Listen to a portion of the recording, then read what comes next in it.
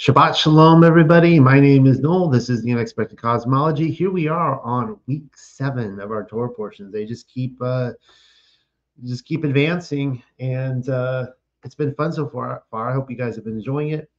And this week it's just an epic portion. I've talked about this in the past. That when you're trying to. It's almost like I have a 2-hour slot here, so you try to figure out, like, what am I going to talk about?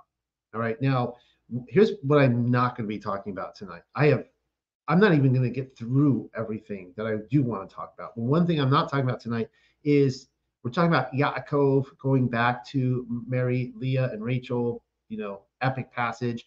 And I'm not going to be covering Jacob's trouble. That comes from, I think, Yirmiyahu chapter, I think, is it 20? It's right in there, Jeremiah.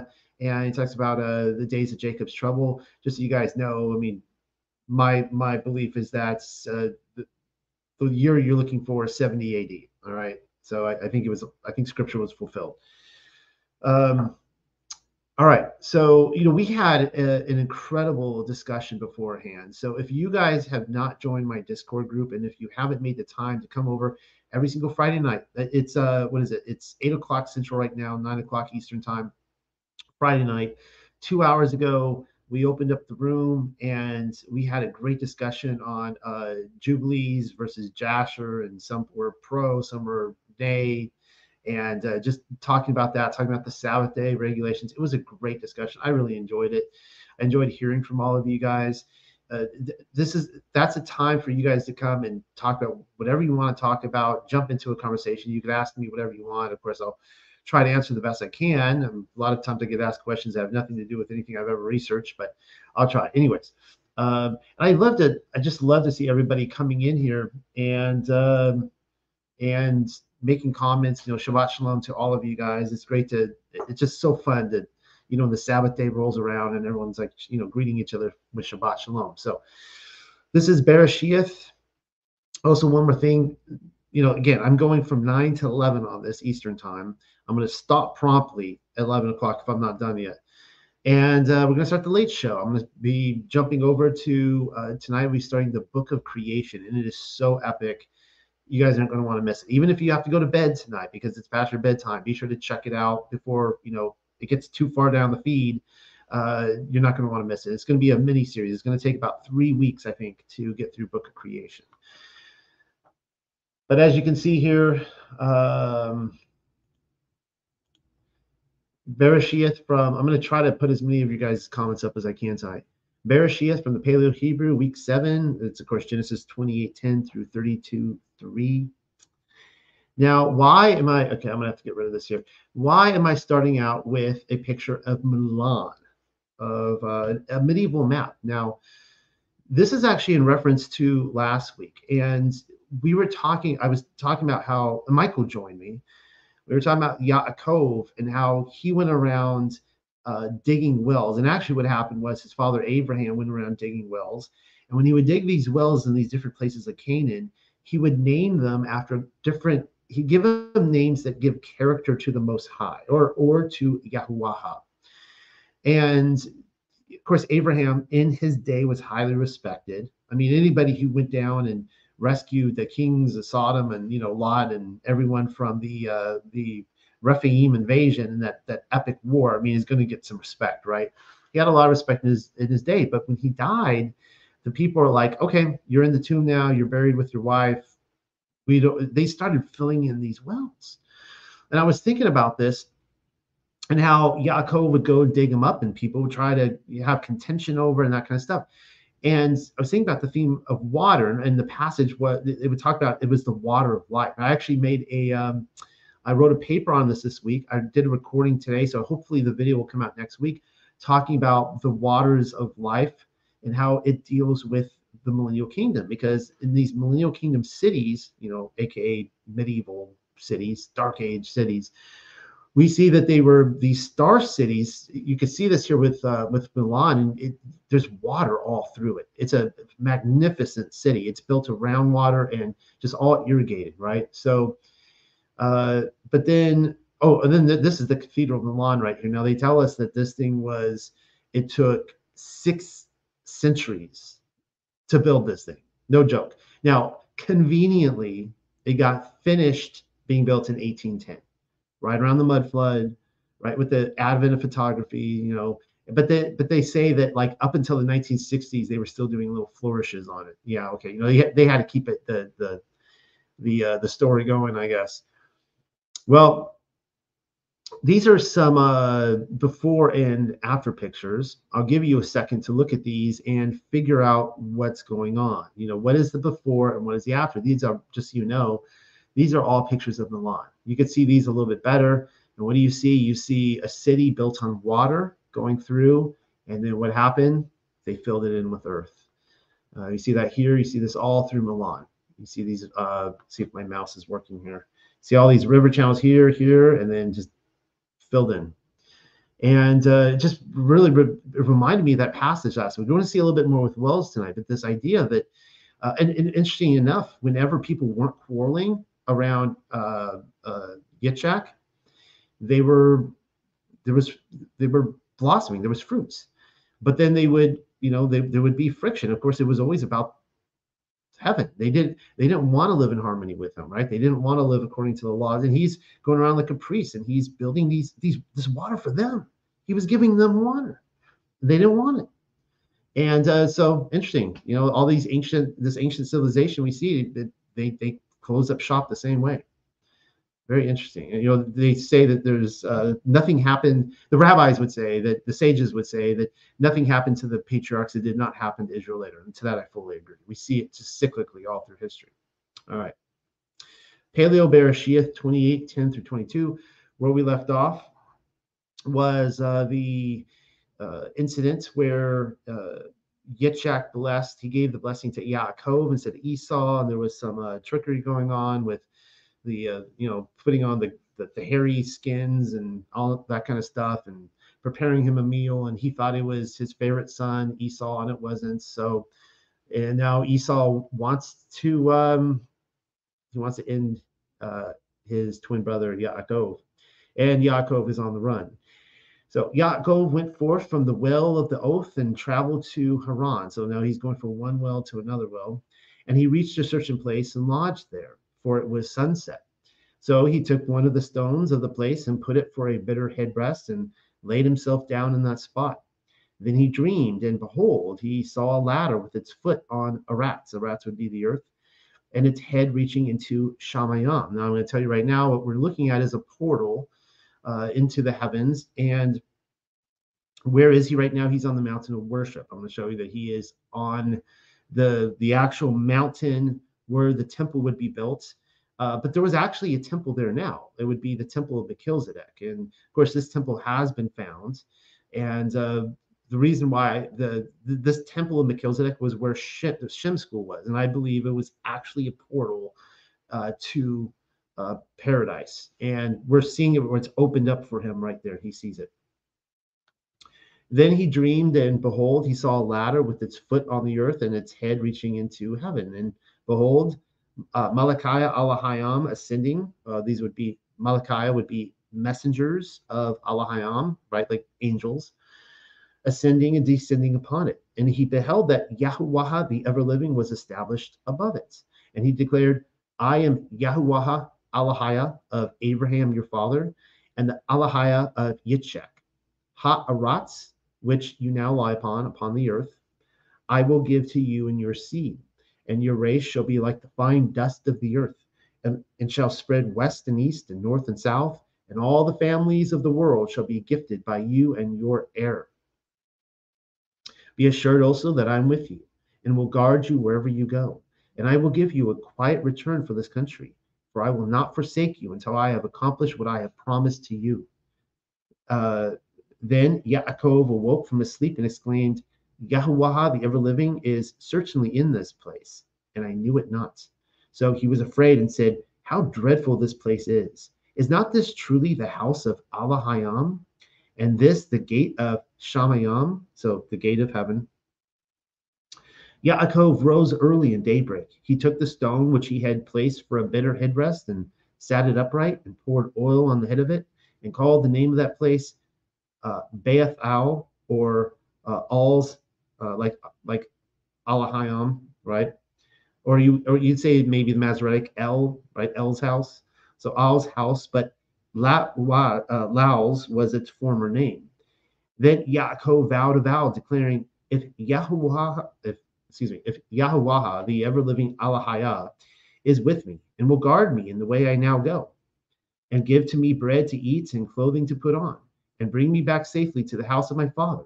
Then Yahuwah, the ever-living, shall be to me of Alahayam, and this stone which I place for a headrest shall be a house of Alahayam, and all that you give to me, I will return a tenth part to you. Now, there is so much going on here, and I will ask, uh, why did he say, and that he will give me clothing to put on? Now, I don't know how much clothing he has on here, but I'm guessing it's very little. Uh, you're going to see why in a second. Sometimes I kind of wonder if he showed up to Rachel's well in his skimpies. I think you don't really get this sense just from Barashiath, but he's in a bad state here, guys. Like he has just been basically, he wasn't really beaten, but he might as well have been. I mean, he has just been, again, it doesn't say this here, but he has just been robbed of all of his possessions. Now that's a problem if he is on his way to get a wife. All right, he's on his way to get a covenant woman, and when you're on your way to get a covenant woman, you need money. You need something to show the father to go, I can take care of your daughter. Here you go. I've got prizes. I've got gifts for you. Look, I'm wearing fine clothing. He's going to show up in rags or something. All right. Not a good start to his journey.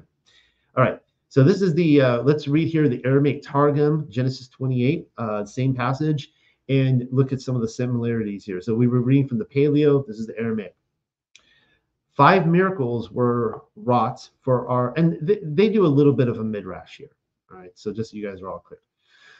5 miracles were wrought for our father Yaakov at the time that he went forth from Beersheba. The first sign, the hours of the day were shortened, and the sun went down before his time, for as much as the word had desired to speak with him. And I love that, how all through the Targum, Yahuwah is called the word. The second sign, and of course you guys know who the word is. The second sign, the 4 stones which Yaakov had set for his pillow, he found in the morning had become one stone. I'm going to be putting a lot of focus on this tonight. The fact that it says, so he's 4 stones and they became 1 stone. All right. Sign the third. The stone which, when all the flocks were assembled, they rolled from the mouth of the well, he rolled away with one of his arms. And we'll get that later. This is when he gets to the well, Leah and Rachel's well. He uses one arm to, and these would be huge stones, right? Like, have you ever seen pictures of these wells? I would actually wish I had one tonight. It would be something like you'd be like, really pushing to get off, and he's just using one arm. Which, of course, his children. If you read like the 12 patriarchs and Jasher and the stuff, these guys were like Samson kind of guys. Sign the third, the stone which, when all the flocks were assembled, they rolled from the mouth of the well, he rolled away from one arm. Okay. The fourth sign, the well overflowed, and the water rose to the edge of it and continued to overflow all the days that he was in Haran. This goes exactly with the theme of what I was talking about the cities of the millennial kingdom, in which they were all based around water. Water was living in more ways than, we normally recognize. I've been learning, some incredible things about water recently, and I was having a discussion recently. I was looking into this today about like water being sentient. I'll be talking about that more in the future. And so as long as he's in Haran, we see the blessing of Yaakov there in Haran, and that everybody can, take a part of it. The fifth sign, the country was shortened before him, so that in one day he went forth and came to Haran. All right, now take that with a grain of salt if you must. I don't know. I've read multiple sources on this. I can believe it. I believe that that for whatever reason, it was a miracle. He started walking from the Mount of Worship on the next day, and before sunset or whatever, like within hours, he arrived all the way in Babylon. All right. And he prayed in the place of the house of the sanctuary and lodged there because the sun had gone down. And he took 4 stones of the holy place and set his pillow and slept in that place. And he dreamed, and behold, a ladder was fixed in the ground, and the top of it reached to the height of heaven. And behold, the 2 angels who went into Sodom. Now pay attention to this. So remember, there were 3 angels that showed up to announce the birth of Yitzhak. So this would have been Yaakov's father being announced. They come to Abraham. Sharaha, she laughs in the tent. One of them is Yahuwah. He does not continue on to Sodom and Gomorrah. The 2 angels do. But I think he ascends back up to heaven. And I think in the Aramaic Targum it says he did too. But anyways, these 2 continue on, and they're still on the earth. They never went back to heaven. So, and behold, the 2 angels who went into Sodom and who had been expelled from the midst of them, because they had revealed the secrets of Yahuwah of the world, and being cast forth, they had walked the earth till the time Yaakov went out from the house of his father, and had accompanied him with kindliness into Bethel. In that day had ascended to the high heavens and said, "Come and see Yaakov the pious, whose likeness is inlaid in the throne of glory, and whom you have so greatly desired to behold." Then the rest of the angels of the holy Adonai descended to look upon him. Now, one thing to note here, I decided to avoid talking about the whole pre-existence theme tonight. You guys know I love talking about it, but there's a reference right there. All right, his likeness is inscribed. Let me see what it says. His likeness was inscribed on the throne of glory, and there's some text I might read from it next week, and it talks about how even though Abraham and Yitzhak were very important, you guys saw me talk about the divine conception of Yitzhak, that actually Yaakov, according to some sources, some texts, was a highly placed angel, a highly placed messenger in heaven that was assigned to come down. All right, so we can talk about that more in the coming weeks. Oh, but I did want to comment on this idea of these angels, messing up. And to any kind of Protestant thinking out there, that's almost unthinkable. You're like, that can't be, because we Protestants have this. I say we. I came out of Protestant thinking, evangelical Baptist, but Protestants have this idea that when you're, maybe it's like the idea of the twinkling of an eye, we're transformed, right? So we get from that these pictures that we're going to be like these almost robotic. I mean, they don't phrase it that way. That's almost sounds so negative, but it's just like we're going to be these robotic holy people, that we are going to be incapable of flaw. And I feverishly disagree with that. In fact, Hebrew thought, Jewish thought as well, Hebrew thought would disagree with that, in my opinion. A lot of the early church fathers, and I know there's going to be people out there like, oh, I don't want to hear about the church fathers. I don't want to hear about their opinions, Noel. It's like, well, okay, fine. If you don't want to hear about their opinions, why are you listening to me? Or please do listen to me, though. But a lot of when I hear this from people, they're like, oh, Origen, I don't want to hear from him. His opinion. It's like, well, if you're going to have that opinion, then please, I don't ever want to hear from you either. Like no opinions, right? Just give me scripture. Don't tell me what it means, because now you're giving your opinion, right? Just give me the scripture.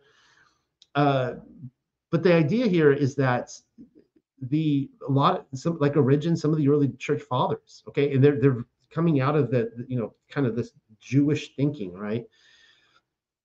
Was that the angels are not perfect. They could mess up.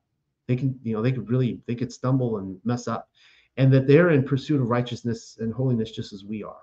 All right, and that you could even go to say that they are also a part of the redemption story. Yes, they are helping us in our redemption, but they are also getting it as well. So that's where, from a kind of a rabbinical perspective, like, this is not a shocker that there would be 2 angels go on a mission, they mess up, they got to do their time, and then they can ascend back to heaven again. All right. And behold, the glory of Yahuwah stood above him, and he said to him, I am Yahuwah, Allahayam of Abraham, thy father, and Allahayam of Yitzchak. The land on which thou art lying I will give to thee and to thy sons. And thy sons shall be many as the dust of the earth.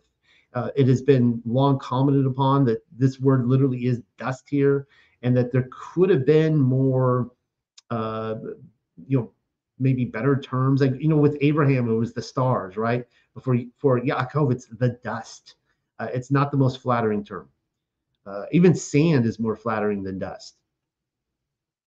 And shall become strong on the west and on the east and on the north and on the south. And all the kindreds of the earth shall through thy righteousness and the righteousness of thy sons be blessed. Now, we're going to be seeing tonight, if I get there, because I'm going pretty slow, when all his sons are born. And of course, interestingly enough, all the names of his sons, they literally go over the whole earth and they become the peoples of the earth. And behold, my word is for thy help, and will keep thee in every place where thou shalt go, and will bring thee again to this land, for I will not leave thee until the time when I have performed all that I have told thee. And Yaakov awoke from his sleep and said, verily, the glory of Yahuwah Shekinah dwelleth in this place, and I knew it not. And he was afraid and said, how dreadful and glorious is this place. This place is not common, but the sanctuary of the name of Yahuwah, the proper spot for prayer, set forth before the gate of heaven and founded beneath the throne of glory. And Yaakov arose in the morning and took the stone which he had placed for his pillow and set it standing and poured oil on the top of it. And he called the name of the place Bethel, but Luz was the name of the city at the first. And Yaakov vowed a vow, saying, if the word of Yahuwah will be my helper and will keep me from shedding innocent blood and from strange worship and from impure converse in this way that I am going, and will give me bread to eat and raiment to wear, and will bring me back in peace to my father's house. Yahuwah shall be my Elohim. Now, or Elohim. Now, keep in mind here, this is why Yitzchak, I commented on this in the past, this is why Yitzchak was never allowed to leave the land. Abraham made it clear, you are not leaving the land to find a wife. The common consensus on this, it seems, is that it's because Yitzchak was an ascending offering and Yaakov was not. But you can see here that Yaakov is concerned. He knows, though of course Canaan isn't all that great either at this time. I mean, it's pretty pagan, but he's really concerned because he's heard all these stories about pagan Babylon, Nimrod's kingdom, all this kind of stuff, and he doesn't want to go back there and fall into the trap of that paganism. So he's asking here to be guarded as he goes forward. It's a great prayer. Yahuwah shall be my Elohim, and this stone which I have set for a pillar shall be ordained for the house of the sanctuary of Yahuwah. And upon it shall generations worship the name of Yahuwah. And of all that thou mayest give me, the 10th will I separate before thee. Now he's talking about this stone. And he's saying that this stone right here, this pillar, the stone is a pillar. Remember, the stones came together, became one pillar. This shall be ordained for this house of the sanctuary of Yahuwah. I believe he's actually saying it's going to be its cornerstone. I think that's what he's saying. All right, let's read quickly. And I'm going to talk about the stone of scone in here in my research on that. But let's read what it says in Yashar 29, 31 through 34. And when Yaakov went away to go to Haran, Esau, oh, this is great. So this is going to explain why he's in such a bad state.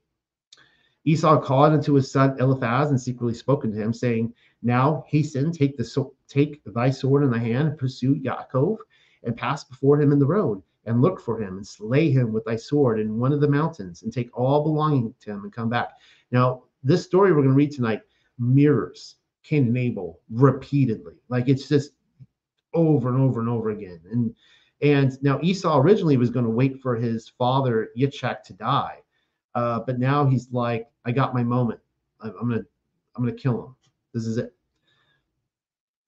It was the same thing with interestingly enough, where if you read first Adam and Eve, and I don't think I might give that portion tonight. I'm not sure, but Cain is actually leading Abel out. Like, he's trying to lead him away to a great distance so he can kill him.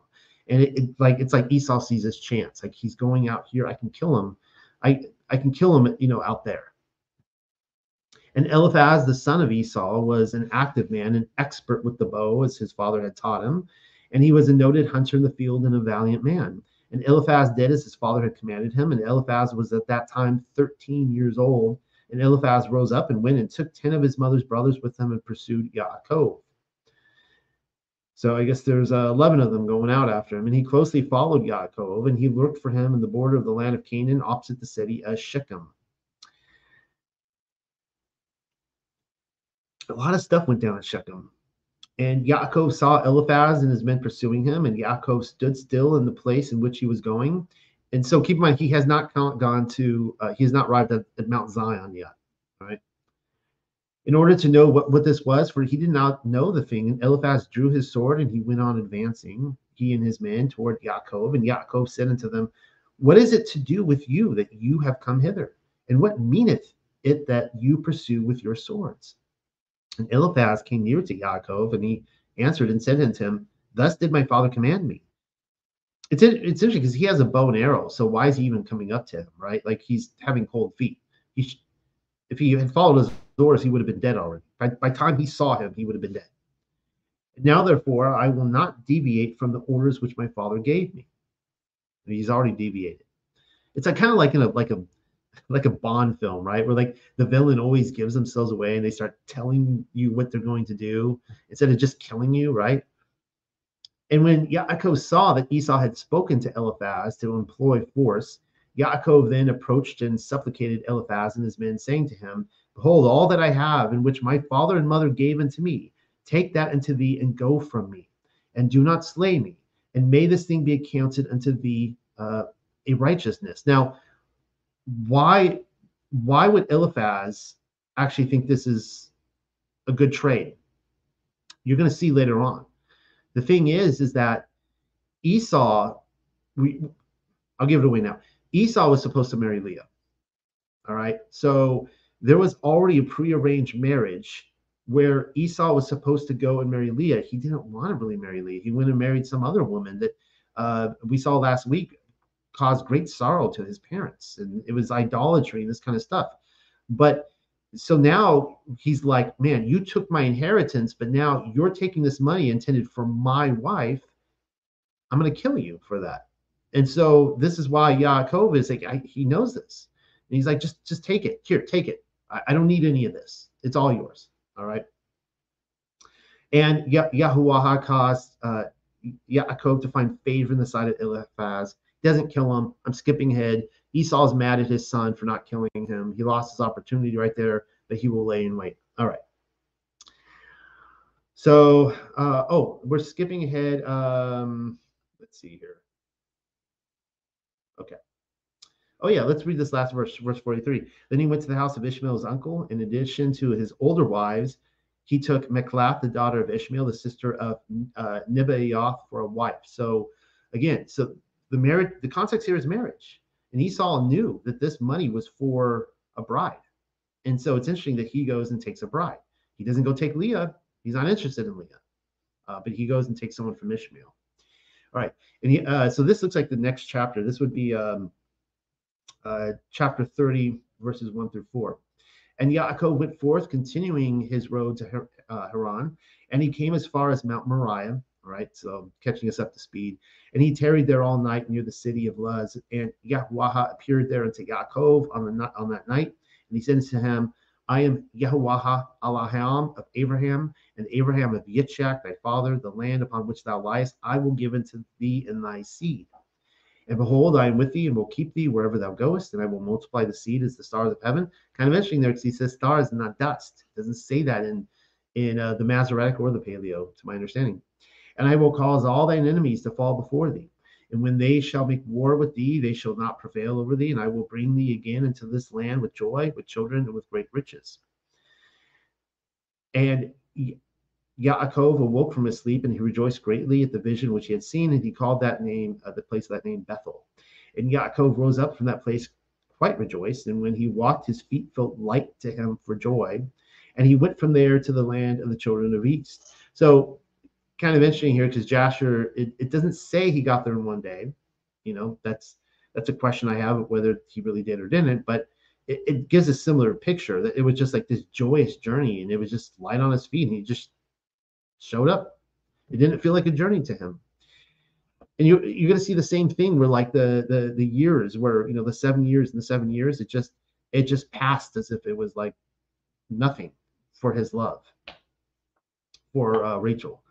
And Yaakov rose up from that place quite rejoiced, and when he walked, his feet felt light. Okay, I read that. And he went from there to the land of the children of the east, and he returned to Haran, and he sat by the shepherd's well. All right. All right. Told you we're going to be thorough tonight. Legends of the Jews, Volume 1. This is what it says about the Day of Miracles. You're going to see a lot of connection. Now, the Legends of the Jews, they're pulling from a lot of different sources. They pulled from Jasher very heavily. They pull from the Aramaic Targum, which we read, but they're going to have other sources too, like the Talmud and others. We're all mature here, I think. I hope. Yaakov's journey to Haran was a succession of miracles. The first of the 5 that befell for his sake in the course of it was that the sun sank while Yaakov was passing Mount Moriah, though it was high noon at the time. All right, so the idea was that Yahuwah wanted him. He wanted him to see this portal, this ladder opened up. He wanted him to have this experience, so he made it, kind of fast forwarded the time supernaturally for him. He was following the spring that appeared wherever the patriarchs went or settled. It accompanied Yaakov from Beersheba to Mount Moriah, a 2 days journey. When he arrived at the holy hill, Yahuwah said to him, Yaakov, thou hast bread in thy wallets, and the spring of waters is nearby to quench thy thirst. Thus thou hast food and drink, and here thou canst lodge for the night. And I think that was actually supernatural. I think the bread just appeared. Because even this talks about how Esau's son robbed him. But Yaakov replied, the sun has barely passed the 5th of its 12-day stages. Why should I lie down and sleep at so unseemly an hour? But then Yaakov perceived that the sun was about to sink, and he prepared to make ready his bed. It was the divine purpose not to let Yaakov pass the side of the future temple without stopping. He was to tarry there at least one night. Also, Elohim desired to appear unto Yaakov, and he showed himself unto his faithful ones, and he shows himself unto his faithful ones only at night. I don't know about that, but that's what it says here. I've never, I guess, done a study as he only appear at night. Maybe he does. At that time, Yaakov was saved from the pursuit of Esau, who had to desist on account of the premature darkness. That's kind of interesting. Okay, so Yaakov took 12 stones from the altar. So it seems like the number is different here, because the other said 4. The Aramaic Targum, if I'm not mistaken, this is 12. Of course, the 12 would be for each of the tribes, right? He took 12 stones from the altar on which his father Yitzchak had lain bound as a sacrifice. To make that connection right here, this is Mount Moriah. This is where Yitzchak became the ascending sacrifice. I'll go more into it. And he said, it was the purpose of Elohim to let 12 tribes arise, but they have not been begotten by Abraham or Yitzchak. If now these 12 stones will unite into a single one, then shall I know for certainty that I am destined to become the father of the 12 tribes. All right. I'm going to just skip ahead some of this here. You can see there's a lot of text here, or else I'm never going to get through this. All right. What I want to talk about is this actual altar before we get to Leah and Rachel. And this is something I've looked a lot at, and I find this altar. I did this whole biography, the altar of Yahuwah. I called it Yahuwah. I think like a life. It was like a biographical paper. It was a lot of fun for those of you who read it. And I traced this actual altar back all the way to the mountain of worship, or Eden. And what I really enjoyed about this was that I wasn't just taking Jewish text. I was actually taking Christian tradition text too. So when you're getting early Christian texts, or texts that have an obvious messianic slant that were used by Christians and not Jews, and then you have Jewish texts and you put them together and they agree, I love that. So this is Genesis 2:15, the Aramaic Targum, and it says, I'll take you through this here, right, really quickly. And Yahuwah Elohim took the man from the mountain of worship where he had been created. This is talking about Adam. The dust is formed from this mountain of worship, all right? And then he of course is finally placed into Eden. Legends of the Yahudim says the grace and loving kindness of Elohim revealed themselves particularly in his taking one spoonful of dust from the spot where in time to come the altar would stand. Okay, this is the same altar we just read about with Yaakov, saying, I shall take man from the place of atonement that he may endure. So so it's interesting because, again, think about this portal. This ladder to going to heaven. This is why the school of Shem is there. This is why the temple is there. This is why the altar is there. And when individuals, I'll hear anybody out, but when individuals say that the temple was not supposed to go there, I disagree with that. I mean, the Melchizedek temple is there. It's just that there's something very special about this mountain, and probably there's mountains like that all over the world, right? This one was special because this is Yahweh's plot of land. All right. We see here the cave of treasures. So this is what I'm talking about in terms of, this is a Christian text we're going to read now. And when he rose at full length and stood upright in the center of the earth, he planted his 2 feet on the spot whereon was set up the cross of our Redeemer, for Adam was created in Yerushalayim. So you have same thing being stated by Christians. The only emphasis, the only difference is that one says the temple, one says the cross. Now, of course, if you see my research on the crucifixion of Yahusha, I think it was done like right outside the temple. All right. And this comes back to the Targum again, Genesis 3:23, and Yahuwah, I'll just say Yahuwah here for the modern Hebrew. And Yahuwah Elohim removed him from the Garden of Eden, and he went and dwelt on Mount Moriah. So when Adam leaves paradise, he goes to Mount Moriah. All right. Now, for everyone out there arguing about where Eden is, and they say it's in the east, it's in the east. For whatever reason, early Christian tradition and early Jewish tradition placed the land of Eden, it seemed, right there in Israel or Canaan. So I don't know. I'm just going to read what this says. All right. I'm not going to overcomplicate this. We see here's another book, Second Adam and Eve. Then Seth, Eve, and their children came down from the mountain to the cave of treasure. So this is what I was talking about before, where Jewish tradition will say that Adam and Eve were buried in the cave in Hebron. Well, according to Christian tradition, the cave of treasures is right there in Yerushalayim, and it was right under where Yahushua HaMashiach was crucified. And and Adam is actually buried right underneath it. But Adam was the first whose soul died in the land of Eden in the cave of treasure. So if you're paying attention to this, for everyone who's saying Eden's in the east, it says right here, Yerushalayim was in the land of Eden. Canaan was the land of Eden, all right, before the flood. The Jews and the Christians were saying this. Maybe they were wrong. I don't know. That's what it says. All right. First Adam and Eve, 1:9. And Elohim commanded him to live there in a cave in a rock, the cave of treasures, below the garden. Right? So the Garden of Eden is right above it, and Eden is right below. And he lives in the cave, right under the garden.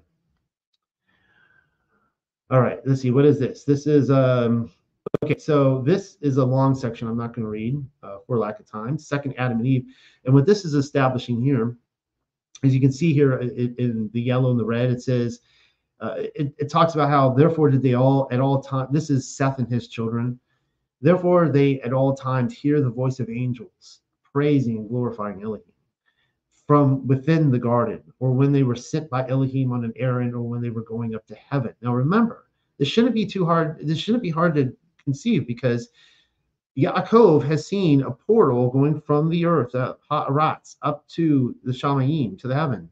And so this idea is that like Eden at some point was down, almost like hovering over the earth, like right over Mount Moriah. And it was so close they could smell it, they could hear it, they could taste it on their mouth. I mean, they could just look and it's right there. They could see the gates. It wasn't that far above them. Now, it was a spiritual realm. So I don't know if just normal people might be able to see it, but the sons of Seth were able to, being that they were on this mountain of worship. For Seth and his children, by reason of their own purity, see, there it is, heard and saw those angels. Because of who they were the sons of Elohim. They were called that. And because of that, they alone. So the sons of Cain wouldn't have been able to look up and see paradise. And as you recall, Cain was an atheist. He didn't even believe in it. He's like, there is no afterlife. All that you're saying, I don't see any of that. And then he killed them. Then again, it says, then again, the garden was not far above them. All right.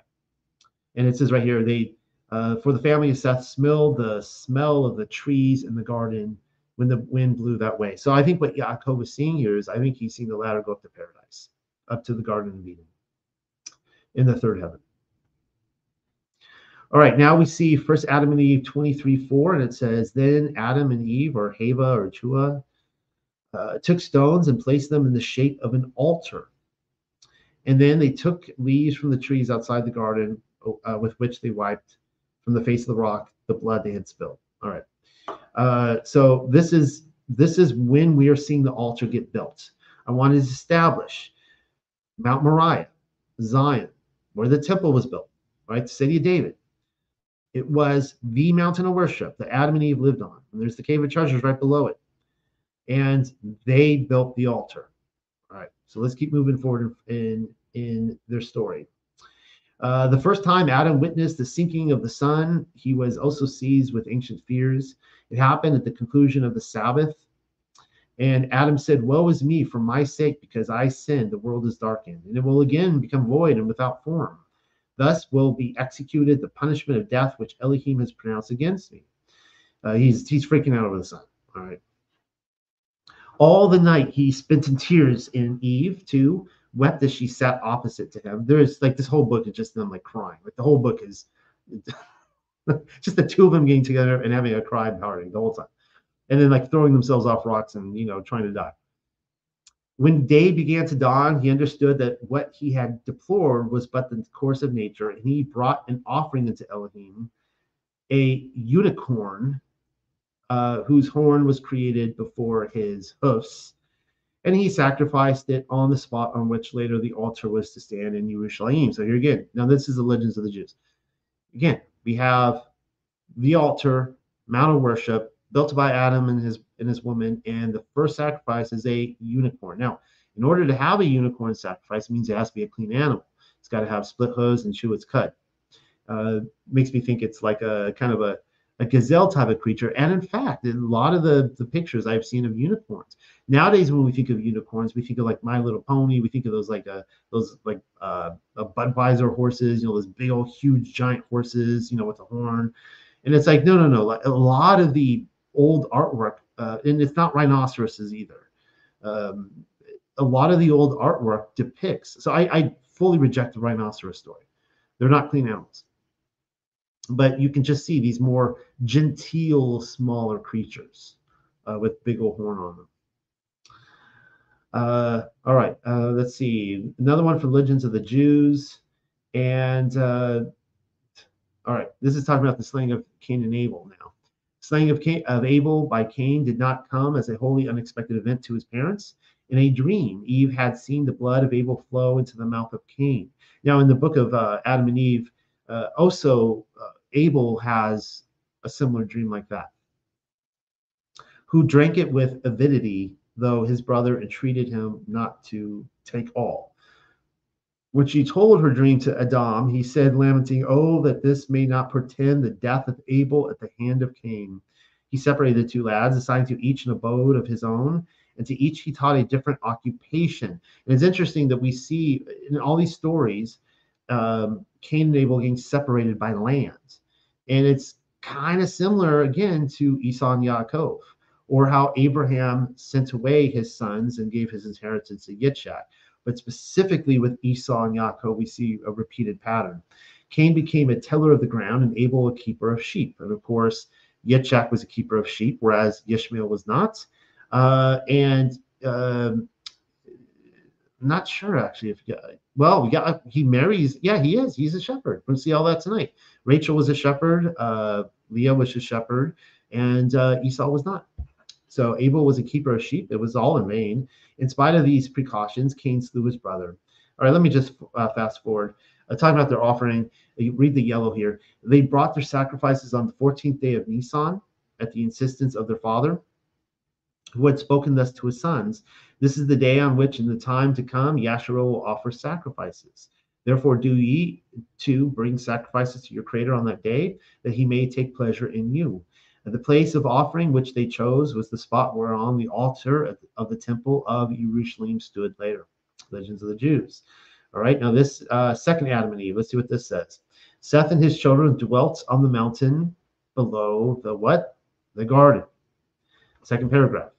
Then Seth often fasted every 40 days, as did also his eldest children. For the family of Seth smelled the smell of the trees in the garden when the wind blew that way. That had to be very lovely. Second Adam and Eve, 11:10 through 12. Getting back to the Aramaic Targum, now we're in chapter 8, verse 20. Fast forwarding to, let's see, in Noah. And Noah built the altar before Yahuwah. This is after the flood. That altar which Adam had built in the time when he was cast forth from the Garden of Eden and had offered an oblation upon it. Now, just so you know, because the ark, it was, it was in the Ararat Mountains. Okay, it's over there in Turkey. I personally think it took a great while to come over here to the mountain of worship. He might have taken a trip and then gone back. I think he lived in the Turkey region for a while, and then I think he lived in the Damascus area for a while. But eventually he went and settled there. We know that this is where Melchizedek built his temple, and according to the writings of Abraham, it's where Noah spent the last of his days in that temple, fermenting wine. So when they actually discovered that temple, I kind of had a nerd moment, because they found that it was a place for pressing wine, and I'm like, that's Noah. Noah built that. That's so awesome. But anyways, so he rebuilds the altar there on the mountain of worship. It says, let's see, and upon it had Cain and Abel offered their oblations. All right, this is from the Aramaic Targum 8:20. Moving on, Aramaic Targum 22:9. And they came to the place of which Yahuwah had told him, and Abraham built there the altar which Adam had built, which had been destroyed by the waters of the deluge, which Noah had again built, and which had been destroyed in the age of division. So it sounds like when probably Canaan went over there and claimed the land or whereabouts, he went and destroyed it. They were trying to wipe out any memory of Yahuwah. That's my thought. And we see that with the wells, right? We saw the same thing where they were going around destroying the memory, trying to scrub Yahuwah. All right. This is Legends of the Yahudim. See, okay, the place on which Abraham had erected the altar was the same whereupon Adam had brought the first sacrifice, and Cain and Abel had offered their gifts to Elohim.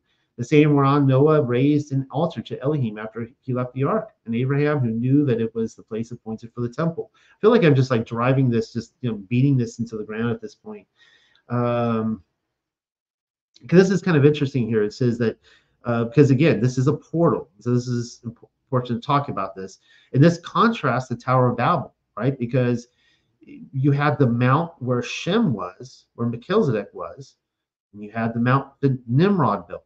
And Nimrod was also trying to build a mountain that would go into heaven, some sort of portal. And so this, we were talking about this beforehand, and how the proposed mountain over there in China, that is the remains of the Tower of Babel, it's considered a holy divine mountain. And so the thing is that this was here. It says that Yitzchak was carried to paradise by angels, and there he sojourned for 3 years. And of course, this is the same one that Yaakov went to, I believe, as well. And it's funny because it's like Esau didn't want to go, Ishmael didn't want to go, Cain wouldn't have wanted to go. You can't force holiness on people. You beat them over the head with it. They're like, no, I don't want it. I don't want to pursue holiness. I don't care if that goes to heaven. I don't want to go there if I have to live a holy life. All right, Genesis 22:19 from the Targum. And the angels on high took Yitzchak and brought him into the school of Shem the Great, and he was there 3 years. So, okay, that was from the Legends of the Yahudim, and now we see the same thing in the Targum. All right. And then we see this in Yasher. And while they were gone, Abraham sent to the house of Shem and Eber, and they brought from thence his son Yitzchak. So it's almost like this idea that Shem's house is on the earth, but it's a dualistic house. Like you step into it and you go into another dimension, kind of thing. I'll give you guys something here. Has anybody seen? I should show this on my YouTube channel.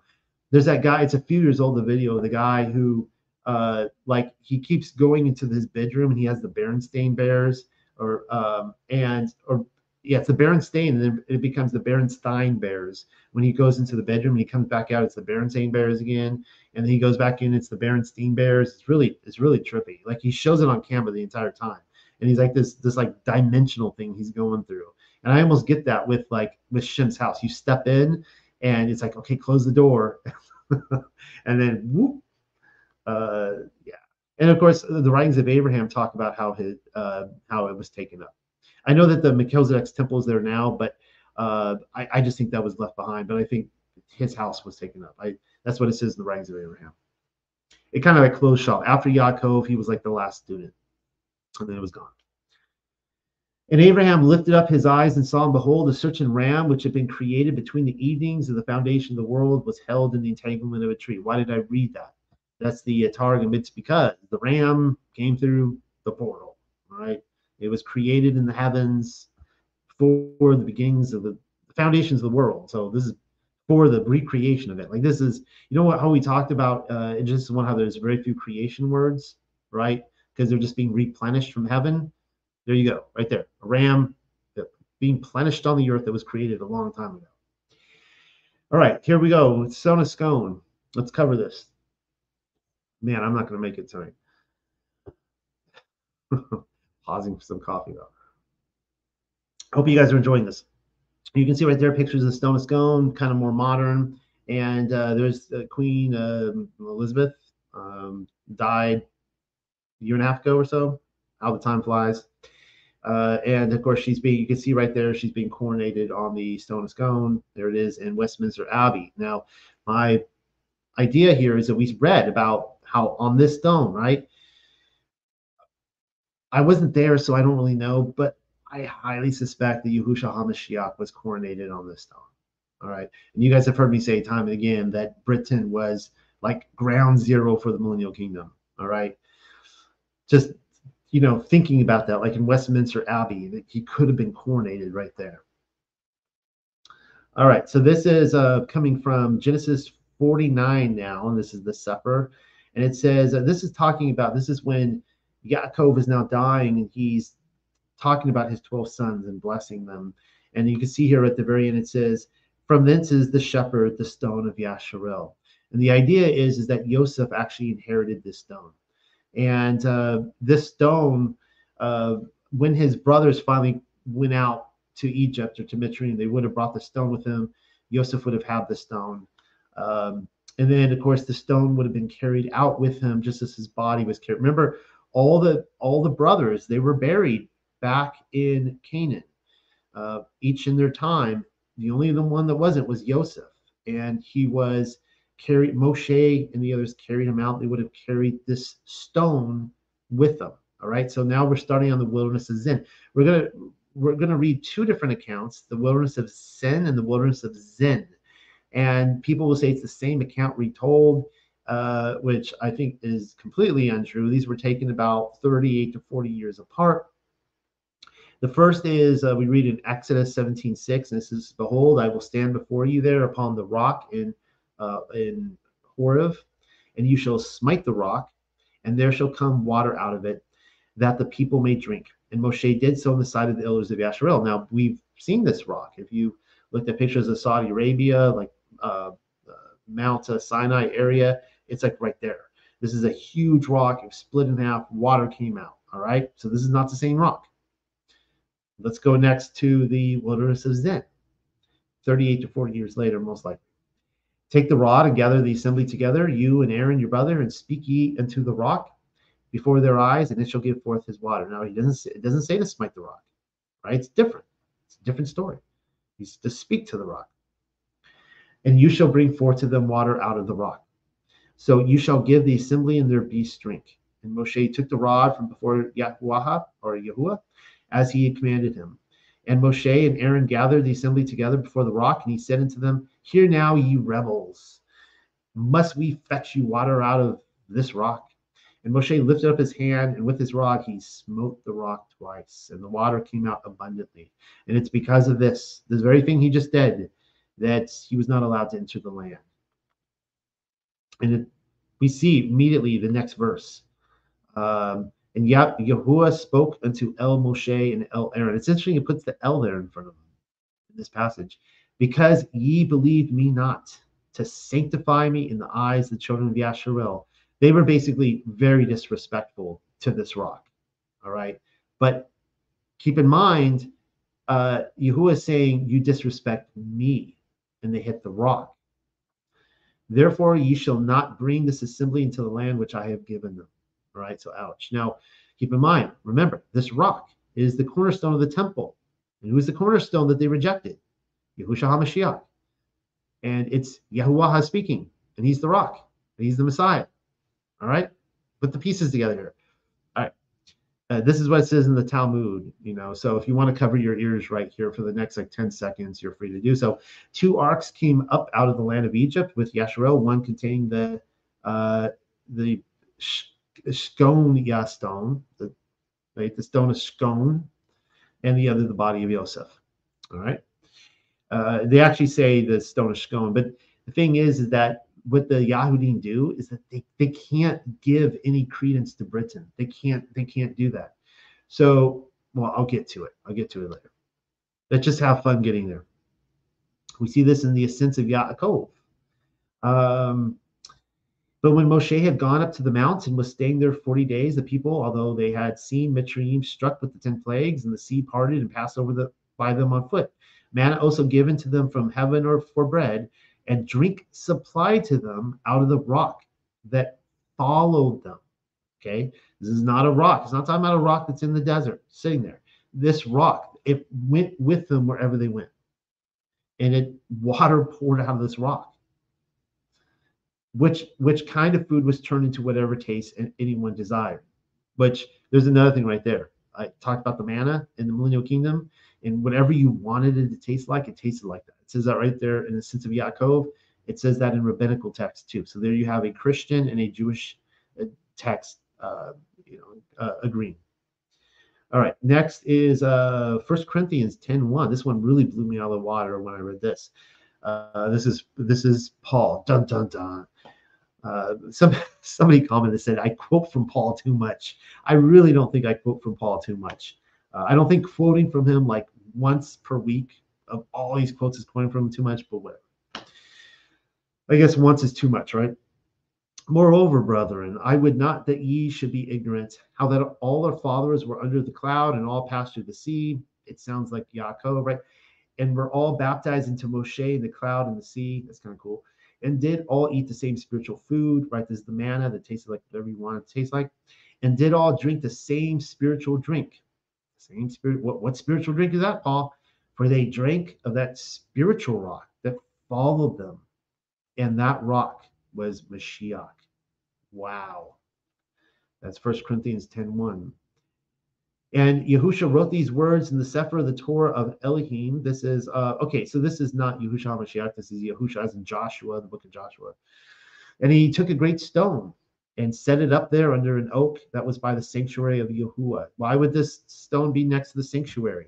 This is not, by the way, this is out in, where was it at this time? It's not in, is it Shiloh? It might not be Shiloh yet. I think it's over by Shechem at this point, but whatever. That's a mute point. It's not in Jerusalem. But there's this stone following around with the sanctuary that they would set up. This is the stone we've been looking at. The one that became one stone with Yaakov. That's Messiah. It's Mashiach. Yahuwah. And so this is interesting.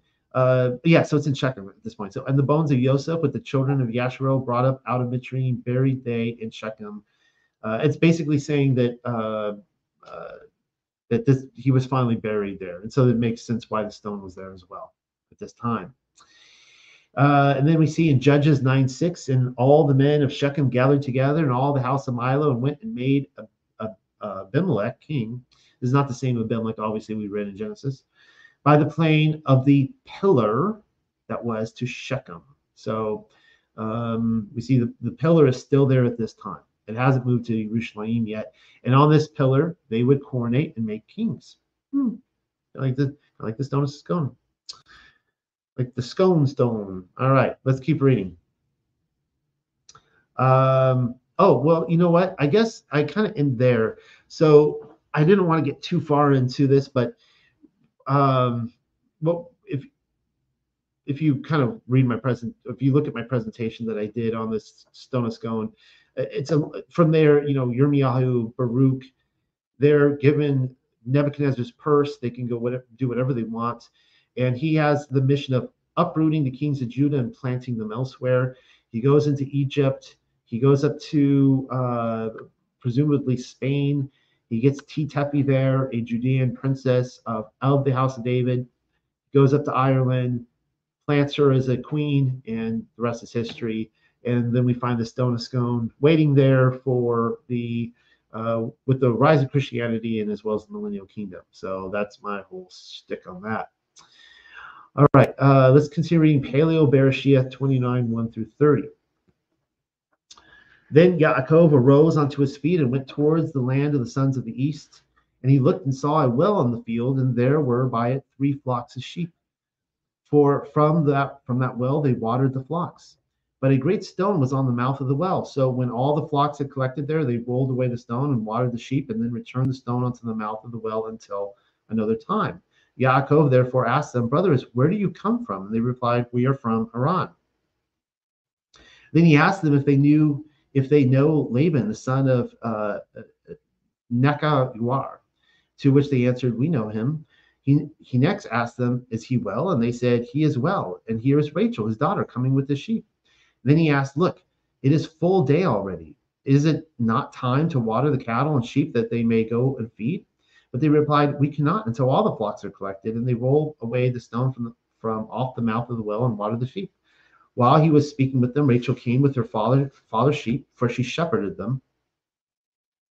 But it happened that when Yaakov saw Rachel, the daughter of Laban, the brother of his mother, and the sheep of Laban, his mother's brother, that Yaakov rolled the stone from off the mouth of the well and watered the sheep of his mother's brother Laban.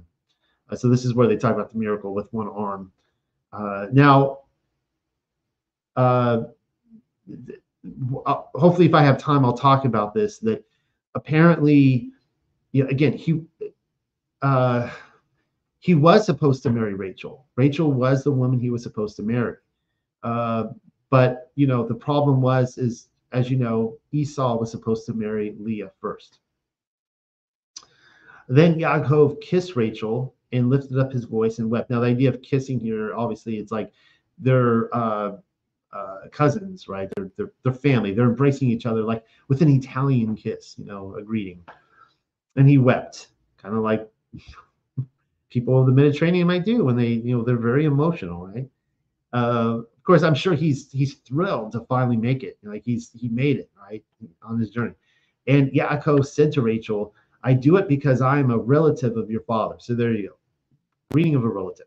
And because I am the son of Rivka or Rabuka. I practiced this all day and I got it down. Now I can't do it. Rabakuha. Is that right? So she ran and reported it to her father.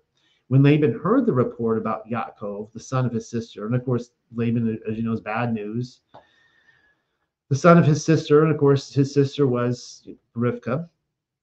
He ran to invite him, embraced them, and kissed them, and brought him to his home, where he related to Laban all these events. Then Laban declared, you are my bone and my flesh. So he stayed with him a month of days. When Laban said to Yaakov, since you are my relative, now serve me and also inform me what wages I shall pay you.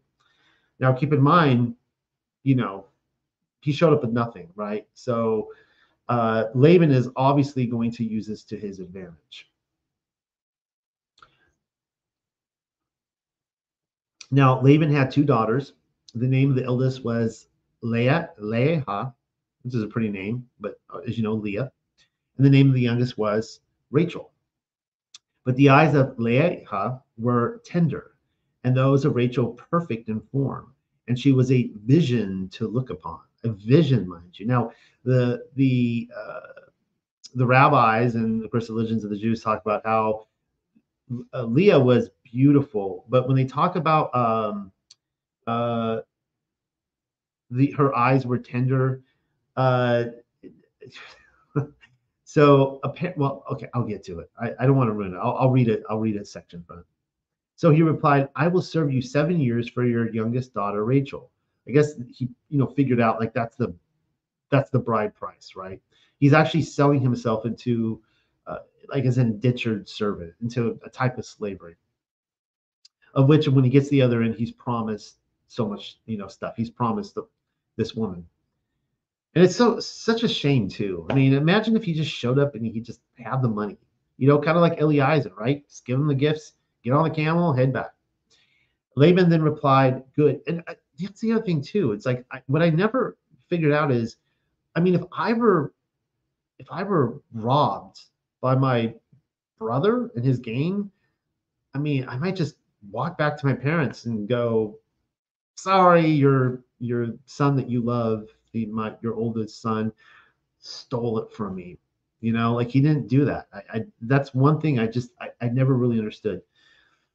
Um, but maybe it was just he understood his destiny. Maybe he understood that, and we saw that his mother Rivka was like, you're going to be going there for a long time. Good, she shall be yours. I will give her for a woman after you have stayed with me. So Yaakov waited for Rachel 7 years, but they were to him like a single day because of the love he had for her. And that's an interesting contrast there with like supposedly the single day it took him to get there, right? And then, which it should have been like weeks or months journey, probably months.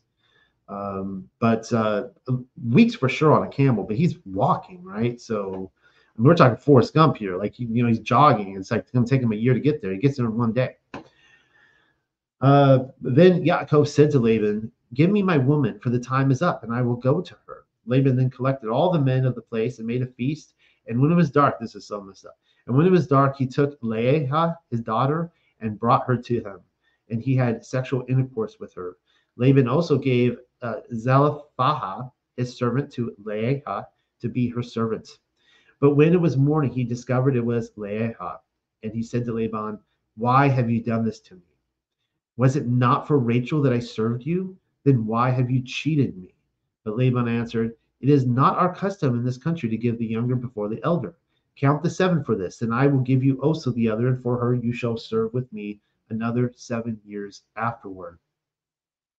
Yaakov therefore agreed to it, that he would serve thus. So he gave Rachel, his daughter, to him for a woman. Laban also gave Rachel Balahaha, his servant, to be her servant.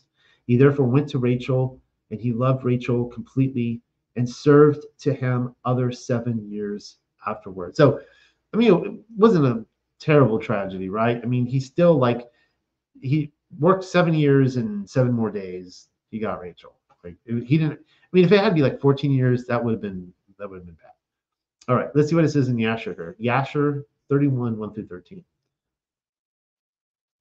And in the 7th year, Yaakov's service, which he served Laban, was completed, and Yaakov said unto Laban, give me my wife, give me my woman, for the days of my service are fulfilled.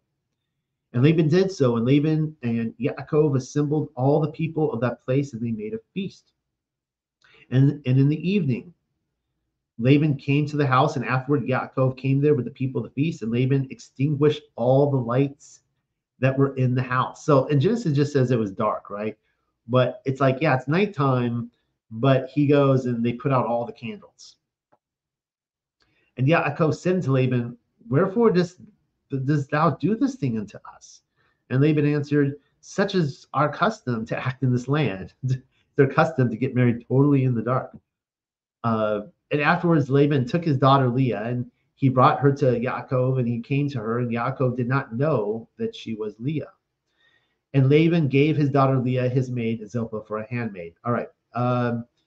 It's jumping to verse 7 here, trying to make up some time. And all the neighbors came that night to Yaakov's house, and they ate and drank and rejoiced, and played before Leah upon timbrels and with dances, and they responded before Yaakov, Leah, Leah. You see what they're doing there? They're saying Leah, Leah, with their like symbols and stuff like that. Leah. That's the only time you're going to hear me sing, by the way, unless if you come to my house and you hear me singing with my daughter with the Wiggles. And Yaakov heard their words, but did not understand their meaning. But he thought such might be their custom in this land. And the neighbors spoke these words before Yaakov during the night. And all the lights that were in the house Laban had that night extinguished. Of course, you guys know, right? Leah, right? It's for Leah. And in the morning, when daylight appeared, Yaakov turned to his wife, and he saw, and behold, it was Leah. And he's like, oh, that's the song they were singing that had been lying in his bosom. And Yaakov said, behold, now I know what the neighbors said last night to Leah. They said, and I knew it not. And Yaakov called unto Laban and said unto him, what is this that thou hast done unto me? Surely I served thee for Rachel. And why did thou deceive me and did give me Leah? And Laban answered Yaakov, saying, not so is it done in our place to give the younger before the elder. And you guys, of course, know this. Okay. And he went on and took Rachel for a wife. All right. Aramaic Targum, I thought I put a passage in here. Maybe I'll still get to it about the agreement between Rivka and Laban about who was to marry who. Hopefully I put that in there. All right. Let's see. Do I want to read this for lack of time? Well, let's see what I can do. And Yaakov lifted up his feet lightly to proceed, and he came to the land of the children of the east. Let's see. I'm just going to scroll through this because I'm losing time here, losing daylight, just like Yaakov at Mount Zion or Mount Moriah. Let's see here.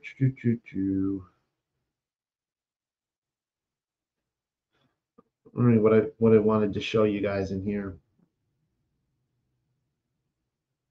Oh, so this is kind of interesting. It says right here, and it was when Yaakov saw Rachel, the daughter of Laban, his mother's brother, that Yaakov went nigh and rolled the stone with one of his arms from the mouth of the well. So you see this in the Aramaic Targum here. He's rolling it with one arm. Not what I wanted you to see though. And the well uprose, and the waters ascended to the top of it. Right, so it's like overflowing now. This is like the waters of life, right, coming up.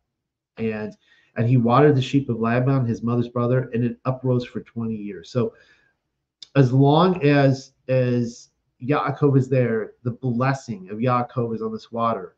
And, we're going to see tonight that nobody seems to get it. They actually start accusing Yaakov of like stealing from them and this kind of stuff. And it's just all these blessings abounding, and they're just so envious of what he has. This is one of the themes we see with the Millennial Kingdom guys, like the envy towards the kingdom and how they've scrubbed it and destroyed it and, covered up the wells and all that kind of stuff. And they don't want anybody to know about it, right? They're so envious of the treasures of the kingdom. Let's see. Okay.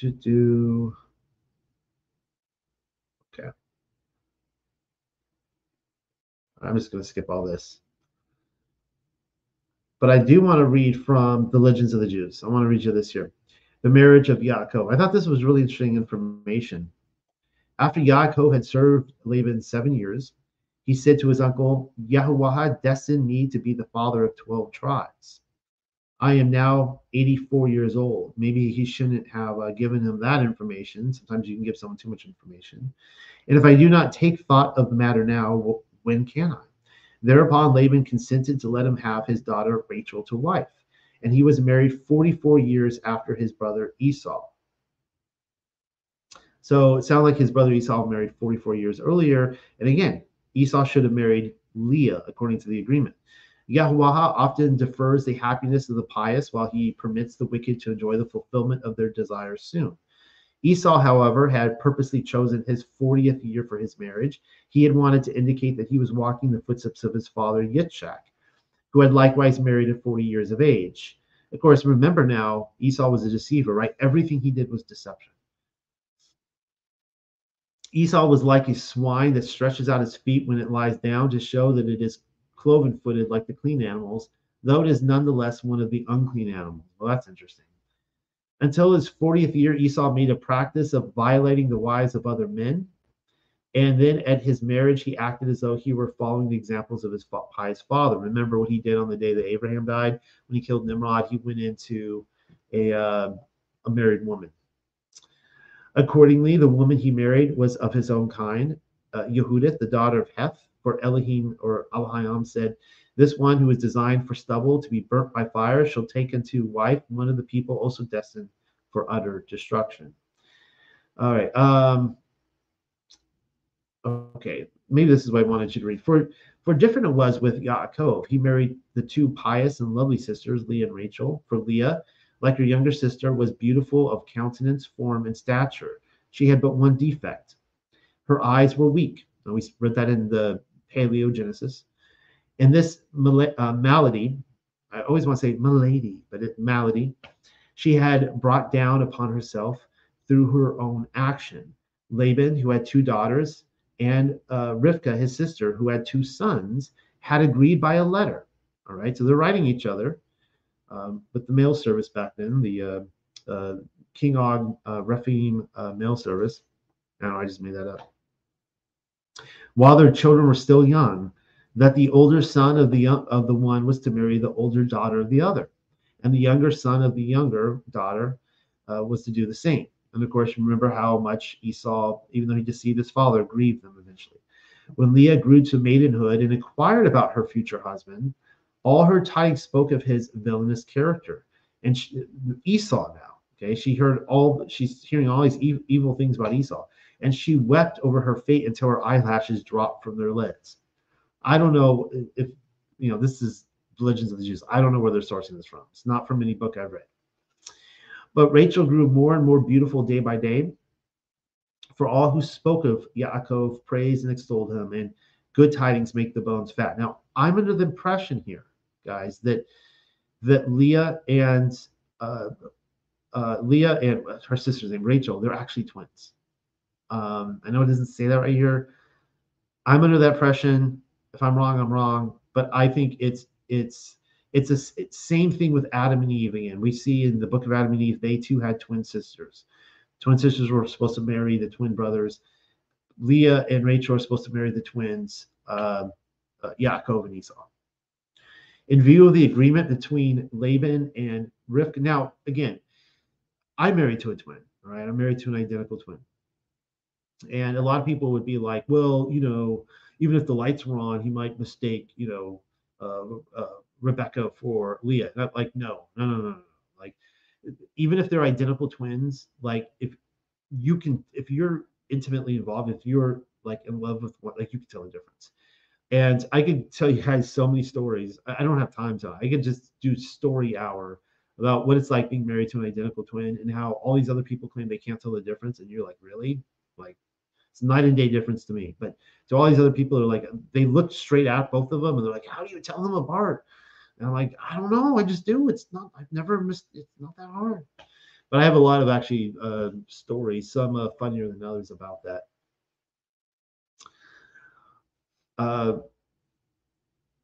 In view of I was about to tell you one, but I stopped myself. I'm looking at the time, like I'm not going to make it. In view of the agreement between Laban and Rebecca, Yaakov refused to marry the older daughter Leah.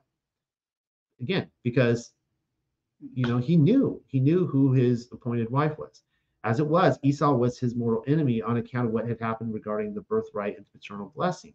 For now, Yaakov married the maiden appointed for him. Esau would never forgive his younger brother if he married the wife appointed to him. But so I don't know what's going on here. I don't know if Esau is refusing to marry her just so Yaakov, his younger brother, can't get a wife. Because he's like, if I don't marry Leah, you can't marry. I don't know what's going on here.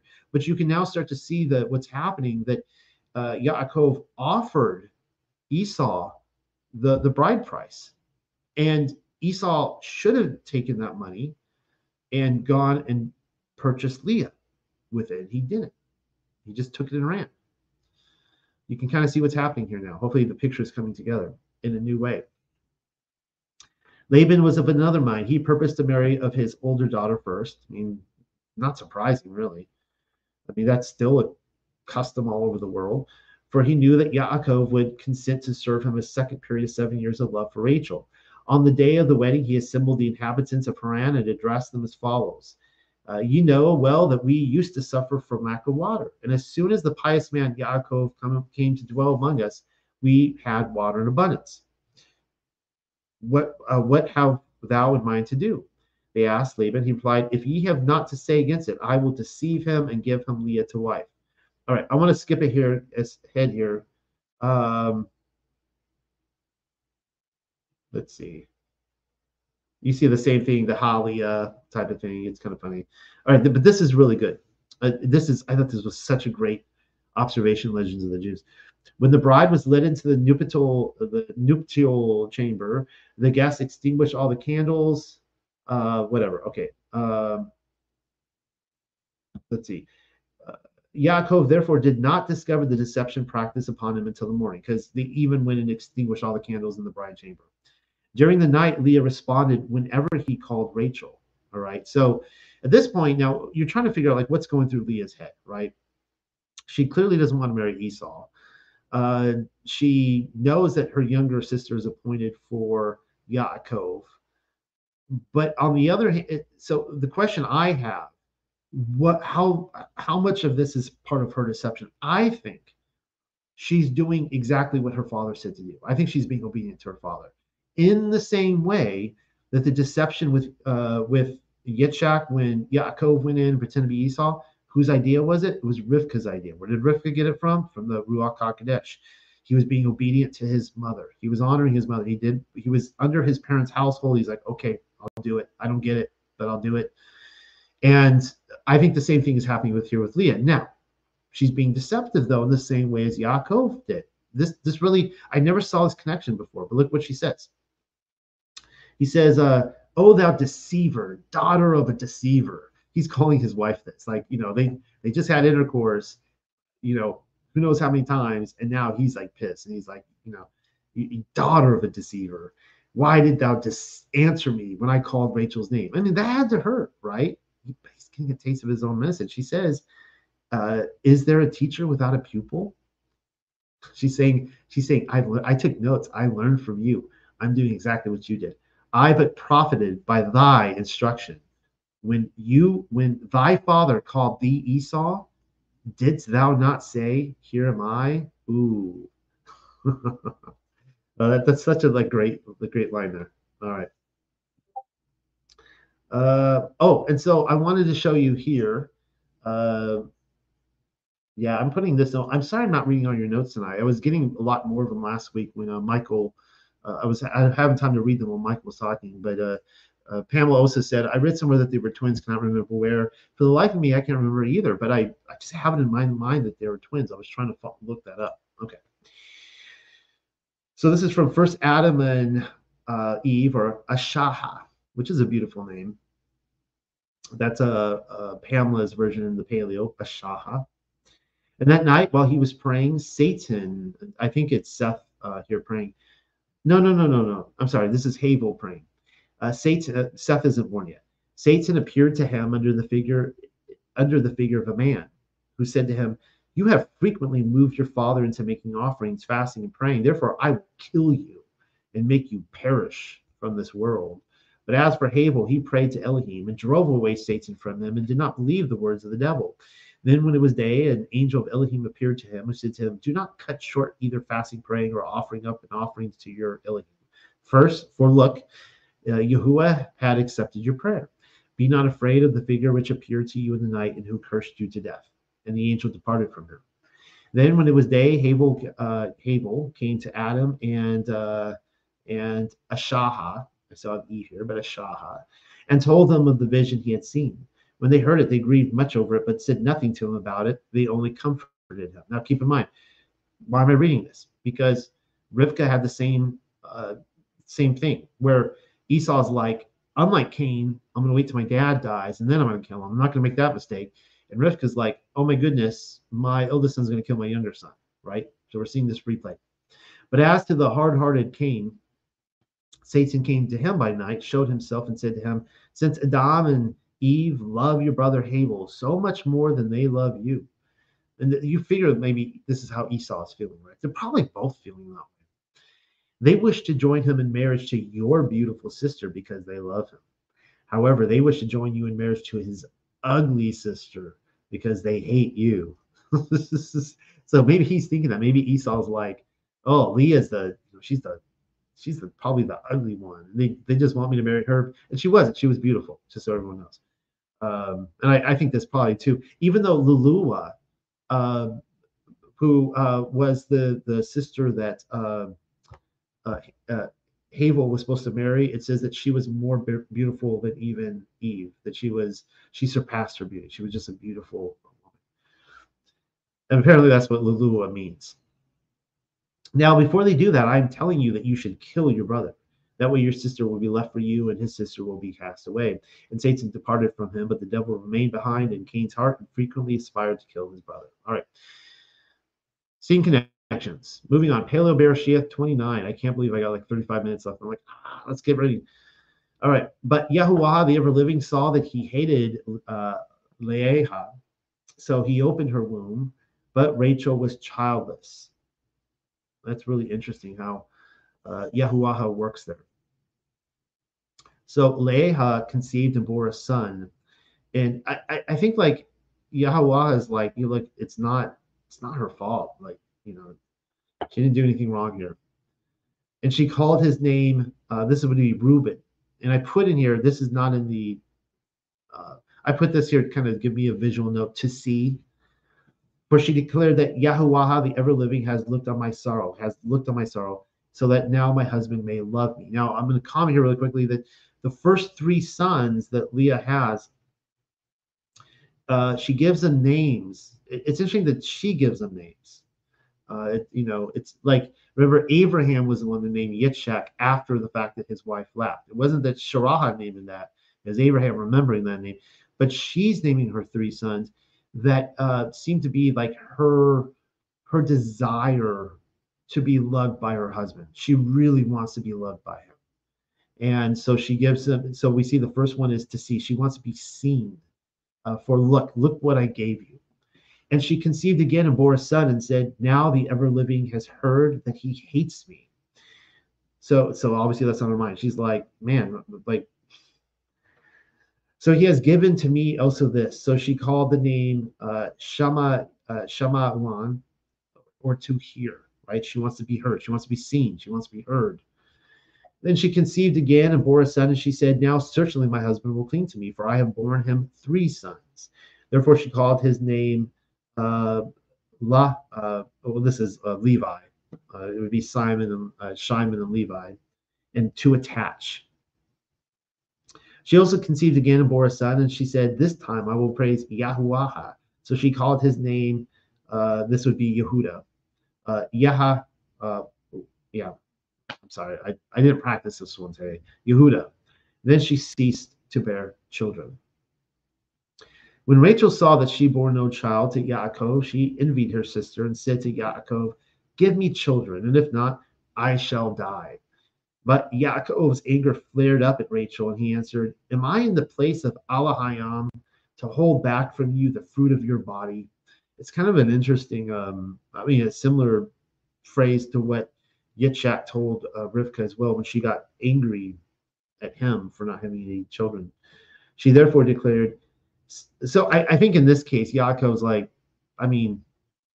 however insensitive this comes across, it's like, look, I know that I can have children because it probably didn't help Rachel anymore, but it's like, look, Leah just had like 5 sons, and Rachel's like, tell me about it. I know, right? She therefore declared, see now my attendant Boha, or Balahaha. And we're going to see the same thing again with Sharaha when she gives Abraham Hagar. Go to her, and she shall bear at my knee. The idea of bearing at her knee is that when that baby comes out, it's going to be Rachel's baby. So that I also myself shall have children from her. So she gave to him Balahaha, her servant, for a woman. And Yaakov went to her, and she conceived and bore a son to Yaakov. Then Rachel said, Allahayam has done me justice, and also has heard my voice and given me a son. Therefore she called his name Dan. Again, Balaha, the servant of Rachel, conceived, bore a son to Yaakov. When Rachel exclaimed, I struggled with Allahayam. I also struggled with my sister. So she called his name Naphtali. Now, I find it really interesting that Dan will eventually, I think, well, I don't know, we'll get through the Torah portions, but Dan was the most troublesome tribe from the very beginning, and they were the first to give up their land inheritance. They moved up to Og territory, to Bashan, and eventually they moved on from there. And the records seem to show that Dan was the seafarers. They were probably the Vikings, if we're going by official history here. They moved all the way up to Sweden, and there's a lot of Dans way up in the north. Apparently, they sailed down around Africa, and they went down to, I think, Cameroon. And Naphtali, I meant to look this up today, just so I'm not giving you false information, but I'm pretty sure Naphtali, according to my past notes, what appears to be like the Mongols, like Genghis Khan. Naphtali was a fearsome tribe of warriors, as Dan was as well. So it's kind of interesting that these two sons that come out of Rachel's maidservants, go on to become these tribes, scattered all over the world. When Leah saw that she ceased to bear, she took Salaphaha, her attendant, and gave her to Yaakov for a woman. So Zalaphaha, the servant of Leah, bore a son to Yaakov. I mean, this is like painful to read on one hand, and on the other hand, it's kind of a comedy. I mean, keep in mind though that a comedy is a great tragedy, right? We always think of dramas as a great tragedy. Actually, comedy is a great tragedy. I mean, it's like painful to read this and see like that. I'm sure there are some guys out there that are reading this and going, "Wow, this is amazing! Look at all the sex this guy is getting." I mean, I'm reading this and going, like, he's surrounded by 4 women who are in competition and not getting along, and 2 sisters who I don't even know if they're talking to each other. I mean, this is like not a situation I want to be in. For the men out there who think polygyny is a good idea, good luck with that. Because I don't see like any like examples in scripture where it turned out well. Then Leah declared, "Buy a troop," and called his name Gad. Zalapah, the attendant of Leah, also bore a second son to Yaakov, and Leah exclaimed, "I am blessed, for the woman will bless me." She therefore called his name Asher. Now, I've said often in the past that Israel has 4 mommies, which is true, but technically, I guess it's really 2, right? Because they were born for either Leah or Rachel. Reuben once went out at that time of the wheat harvest and found love apples in the fields. I would be curious, Pamela, she's in the room right now, about the love apples translation, and brought them to Leah, his mother. When Rachel said to Leah, "Give me, I pray, some of your son's love apples." But she said, "Is it a trifle that you have taken my man? And would and would you also take the apples of my son?" I'm going to read that one more time because this is like the best line tonight. "Is it a trifle that you have taken my man? And would you also take the apples of my son?" When Rachel replied, "Come now, he shall sleep with you tonight in exchange for your son's apples." They're actually exchanging sex as currency here for apples. All right. So when Yaakov came from the field in the evening, Leah met him and said to him, "You must come, for I have hired you with the love apples of my son. So sleep with me tonight." And Alahayam heard Leah, so she conceived and bore a 5th son to Yaakov. Wow, I guess those love apples, even Yahuwah honored that. I want to know about these love apples more. Leah therefore said, "Alahayam has paid me wages because I gave my servant to my husband." She therefore called his name, this would be Issachar, or Yasha Shakar. Leah afterwards conceived again a 6th son to Yaakov. Then Leah said, "Alahayam has endowed me, even me, with a good dowry, so that my husband will live with me, for I have borne him 6 sons." Therefore she called his name Zebulun, or Zabalawan. She afterwards also bore a daughter and called her name Dinah, or Dinuha. But Alahayam remembered Rachel and always listened to her and opened her womb. And she conceived and bore a son. Then she said, Allaham has taken away my reproach. She therefore called his name Yosef, or Yahwasaf, saying, Yahuwah, the ever-living, has added to me another son. But it occurred that when Rachel had borne Yosef, Yaakov said to Laban, send me away, and I will go to my own home and to my own country. Give me my woman and my children whom I have served you for, because I must go with them, for you know the wages for which I have served you. But he replied, name your wages to me, and I will give them to you. I will give you them. So he answered, you know that I have served you, and how your herds have been with me, for they were small that were with you before me. The idea is that I didn't read you this, but the idea is that there was also, remember, he went to Abimelech because of the drought. Well, this huge famine was out there too, and apparently the flocks had been decimated. And remember what was happening when Yaakov is going, or no, I'm sorry, when Yitzhak is going around during this famine. Wherever he digs, these wells come up, and it just prospers, and the people are still sealing them. So the same thing is happening here now. Yaakov is going back here during a famine, and the sheep are now prospering, even though they should be dying. And Yahuwah, the ever-living, has blessed you at my feet, or barakaha you. Yet have I gained even a house of my own. But he replied, what shall I give? Then Yaakov answered, you shall not give me anything. If you will do this one thing for me, I will conduct your sheep and guard them. I will go over your sheep today, counting every sheep speckled or spotted, and every black sheep among the lambs, and every spotted or speckled in the rams. They shall be my wages. And you shall assign them justly to me from today forward, as my wages from you. And that is not spotted or speckled in the goats, or black in the sheep. It shall be a theft with me.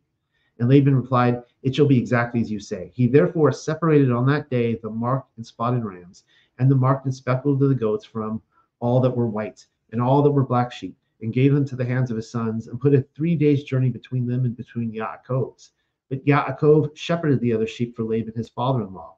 And Yaakov then selected young wands of willow, and almond, and sycamore, and peeled them, peeling to the white so as to show the whiteness of the wands. And he stuck the wands which he had peeled near the watering troughs where the sheep came to drink, in the side of the sheep when they were hot for breeding after drinking. So the sheep were hot amongst the wands and bore, and the sheep bore marked and spotted and speckled.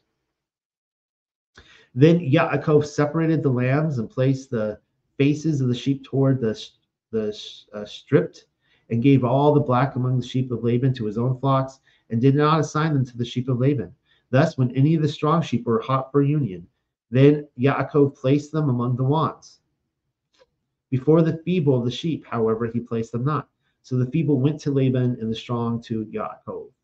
Thus the man increased very much, and he possessed many sheep, and women, and men servants, and camels, and asses. Of course, it's kind of interesting, right? Because the speckled sheep is, I'm assuming that because they're not pure white, right? They're for wool clothing and other garments and things that you would use wool for. The speckled are a much cheaper currency, right? So he's like, yeah, I'll give you that. He doesn't think he's going to have many of them, right? And it's like the trouble with tribbles. They're just duplicating everywhere.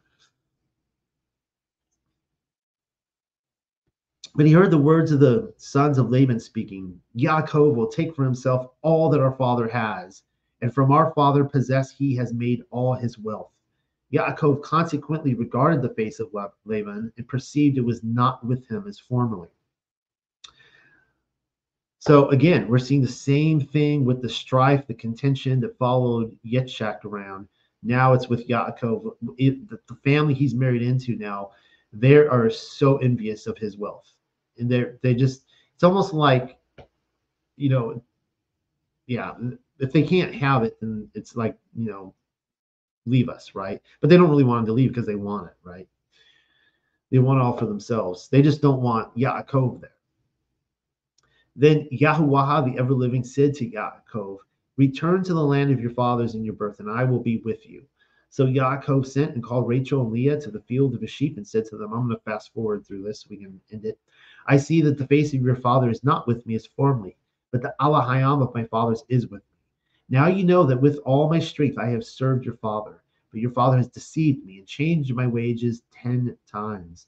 Allahayam, however, did not allow him to do evil to me. For when he said, the spotted shall be your wages, all the sheep were spotted. But if he said, the streaked shall be your wages, then all the sheep were streaked. So Allahayam took away the flocks of your father and gave them to me.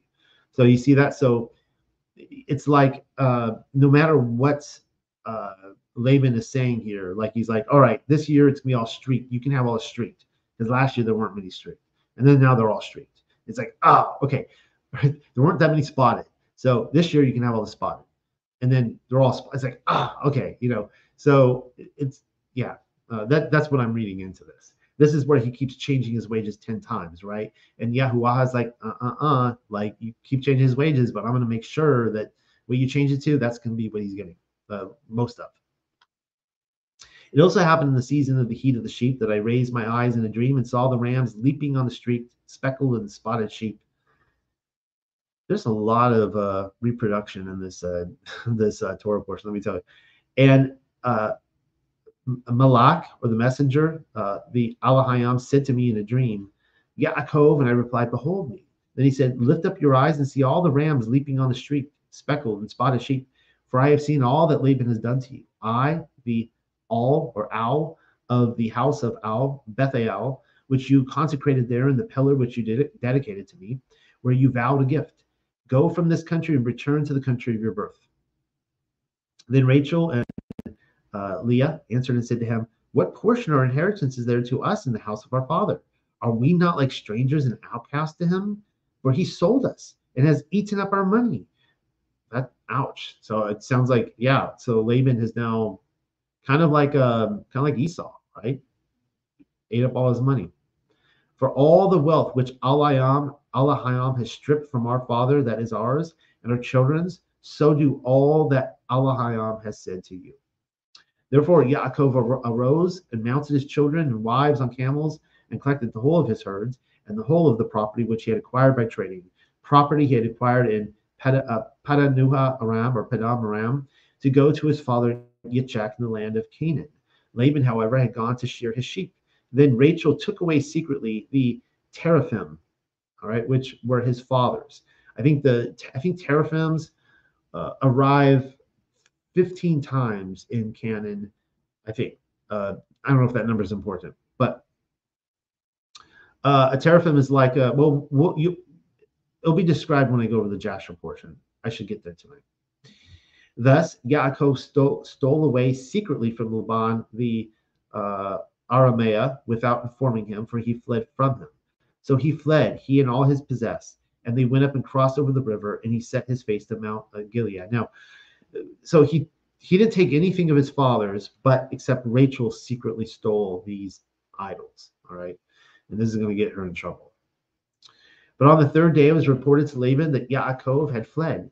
Then he took his relatives with him and pursued after him, a 7 days' journey, and came up with him at Mount Gilead. But Allahayam appeared to Laban in a dream by night and said to him, guard yourself in what you do to Yaakov, for either good or ill.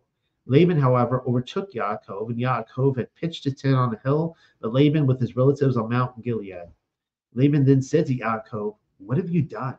You have carried away my daughters like captives, desolates. Why did you steal away secretly, flying away and to deceive me, and not inform me, when I would have sent you away with pleasure? No, he wouldn't have. And with the sound of drums and harps. Oh, I'm sure. With the Halia. You have not even let me kiss my children and your children. You have acted like a fool. Truly, there is an Allahayam who guides me from evil and acting with you. For the Allahayim of your father last night said to me, guard yourself in dealing with Yaakov for good or ill. So go on your journey, for you desire the house of your father. But why have you stolen my Allah? Then Yaakov replied, because I was afraid, for I said he will certainly steal his daughters from me. If, however, you find your Allah, it is not known to me. Go round what is with me and take your own. So he's saying, look, I don't know about what you're talking about, these idols. I didn't take any of that. Go around. If you find them, take them. For Yaakov did not know that Rachel had stolen them. Laban, however, went around the tent of Yaakov and the tent of Leah and to the tents of the two mothers and did not find them. Consequently, he left the tent of Leah and went to the tent of Rachel.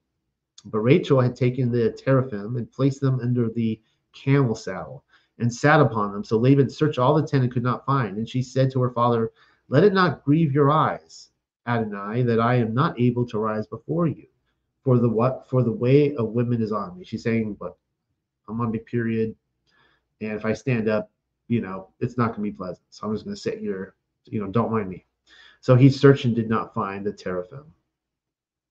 Kind of interesting that she did deceive her father, and yeah, I don't know. I mean, maybe she never forgot what happened the first time, right? That she was supposed to be with Yaakov, and her father deceived. What would it have been like on Rachel's wedding night?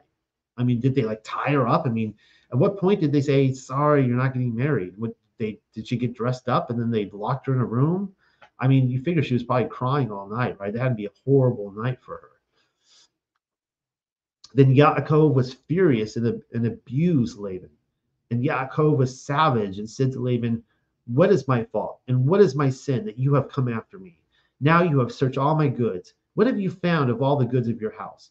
Put it before my people and your people, and they shall decide between us. During the 20 years I have been with, I have not lost a sheep of goats or goats of yours, and I have never eaten a ram of your flock." Take a note of that. That's really interesting.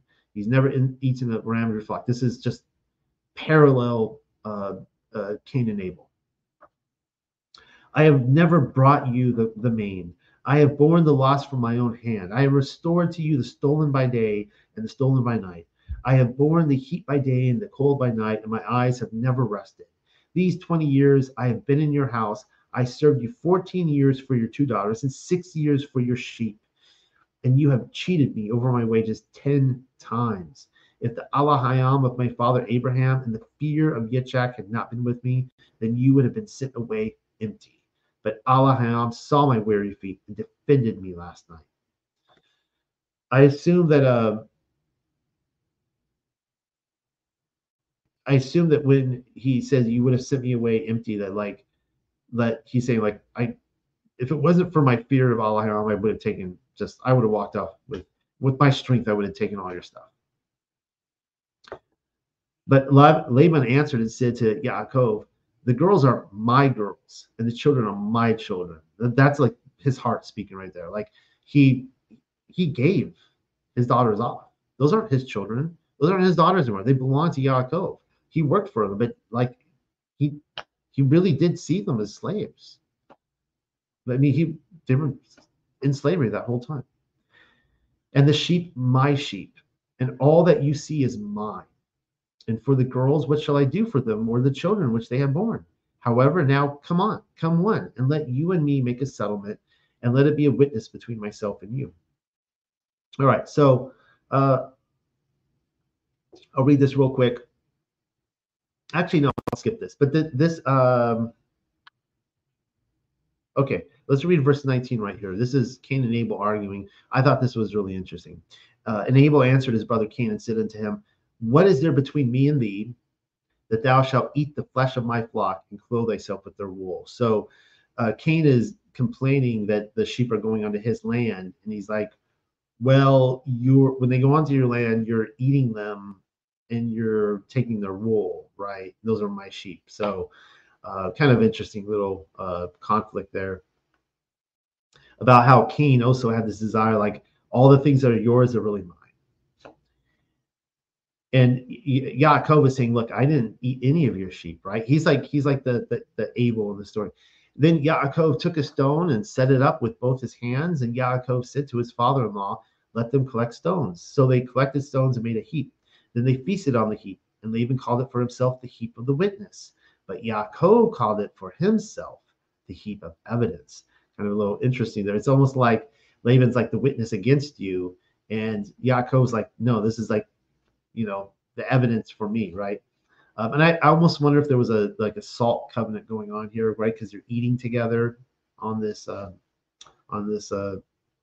stone, or these heap of stones. Laban also said, "This heap is witness between me and you today." For he said, "Let Yahuwah, the ever living, watch between me and between you to keep each from evil. If you grieve my daughters, and if you take wives besides my daughters, when we are not together, let Allah Hayam see the witness between me and you." Then Laban added to Yaakov, "See this heap and see the pillar which I have raised between me and between you. Witness this heap and witness the pillar. If I should pass over to you beyond this heap, or if you should pass over to me beyond this heap and this pillar for evil, the Al Hayam of Abraham, the Al Hayam of Nekawar, judge between us, the Al Hayam of our fathers." Yaakov. So it's basically saying like you stay on your side and you stay on your side, right? It's almost like if you come on my side, the way I'm reading this is that like if you come on my side, this is of course Laban speaking. If you come on my side, and I accuse you of doing evil, because he's like you look, you stole from me. All this that you have, this is all mine. So I guess in my grace, I'm letting you go over here, but don't come over here again. Don't come on this side again after what you did to me. Uh, the Al Hayam of our fathers, Yaakov then swore by the worship of his father Yitzchak. And Yaakov sacrificed a sacrifice on the heap and invited his relatives to eat bread. So they ate bread. So I'm thinking this is like a salt covenant here. And they rested on the heap. Laban then rose up in the morning and kissed his sons and daughters and blessed them and went and returned to his own place. But Yaakov continued his journey. And a messenger, a Malach, Al-Hayam, met him. So Yaakov said, "What a glorious encampment of Al-Hayam this place is." Therefore, he called the name of the place the encampment. We're going to end there tonight. We got a few more minutes. So I will talk about these idols real quick. They're also called images. And so I'm reading from Jasher right here. So if you've never heard this before in Jasher, it's pretty fascinating. And this is the manner of the images. And keep in mind, this is what Rachel stole from her father. In taking a man who was the firstborn and slaying him, and taking the hair off his head, and taking salt and salting the head and anointing it in oil, then taking a small tablet of copper or a tablet of gold and writing the name upon it, and placing the tablet under his tongue.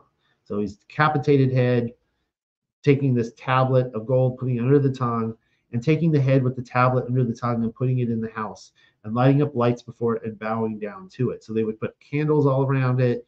It's an idol. They're bowing down to it. It's in the house. And at the time when they bow down to it, it speaketh to them in all manners that they ask of it, through the power of the name which is written in it. All right. So I don't know if this is the name of specific spirits, specific gods, whatever, but apparently the spirits would come and speak through this idol. And some make them in the figures of men of gold and silver, and go to them in times known to them. And the figures receive the influence of the stars and tell them future things. And in this manner were the images which Rachel stole from her father. Now, why are they receiving the influence of the stars? All right. So, interestingly enough, in the Testament of Solomon, one of the unclean ruachoth go before Solomon. He has this ring that is able to, kind of manifest spirits from the hidden world, the spiritual world, and they come before him. And one of them says that the reason why we can predict the future and we can know things is because we go up to the firmament where the stars are. We go up to this is where the prince of the power of the air is, right? The ether. And they go up there and they can hear what the stars or what the spirits up there are saying about what is to befall mankind. Specific like orders that are about to come and stuff. And they talk about how the falling stars are actually, when they lose strength and they come back down to the earth, and they're able to kind of have an inside scoop on some things, and so they can come and they can foresee the future. Of course, you figure that if you're in the spiritual realm and you're somewhat knowledgeable, eventually it kind of just you kind of wing it, right? You can just kind of say stuff and it sounds good. Anyways, and Rachel stole these images, which were her father's, in order that Laban might not know through them where Yaakov had gone.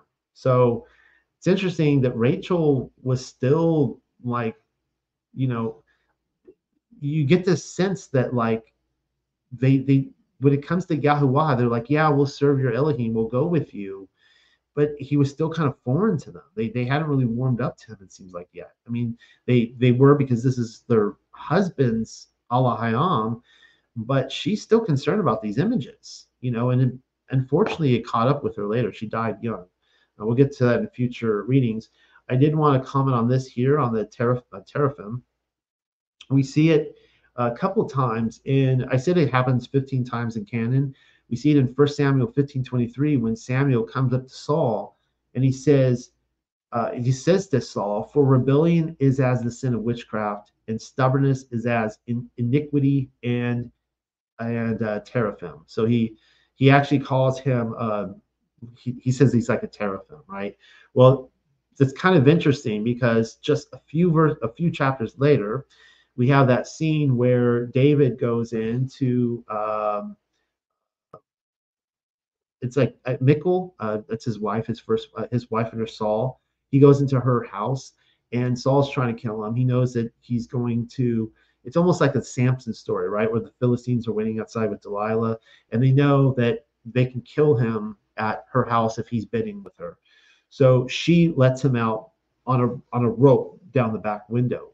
But this is kind of interesting, and this has been largely discussed. How is it that she has a teraphim in her house? How is David okay with it? Did he know about it? All right, and what's really going on here? But this is what it says.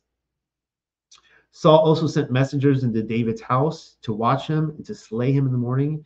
And Michal, am I pronouncing, or almost like, yeah, Michal, David's wife told him, saying, "If thou save not thy life tonight, tomorrow thou shalt be slain." So she let David down through a window, and he went and fled and escaped.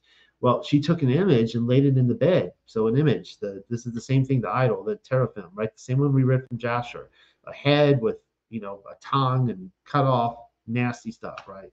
Salted, olive oil, oiled up, everything.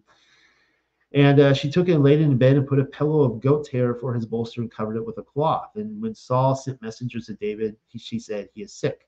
Anyways, long story short, it's like Ferris Bueller's Day Off.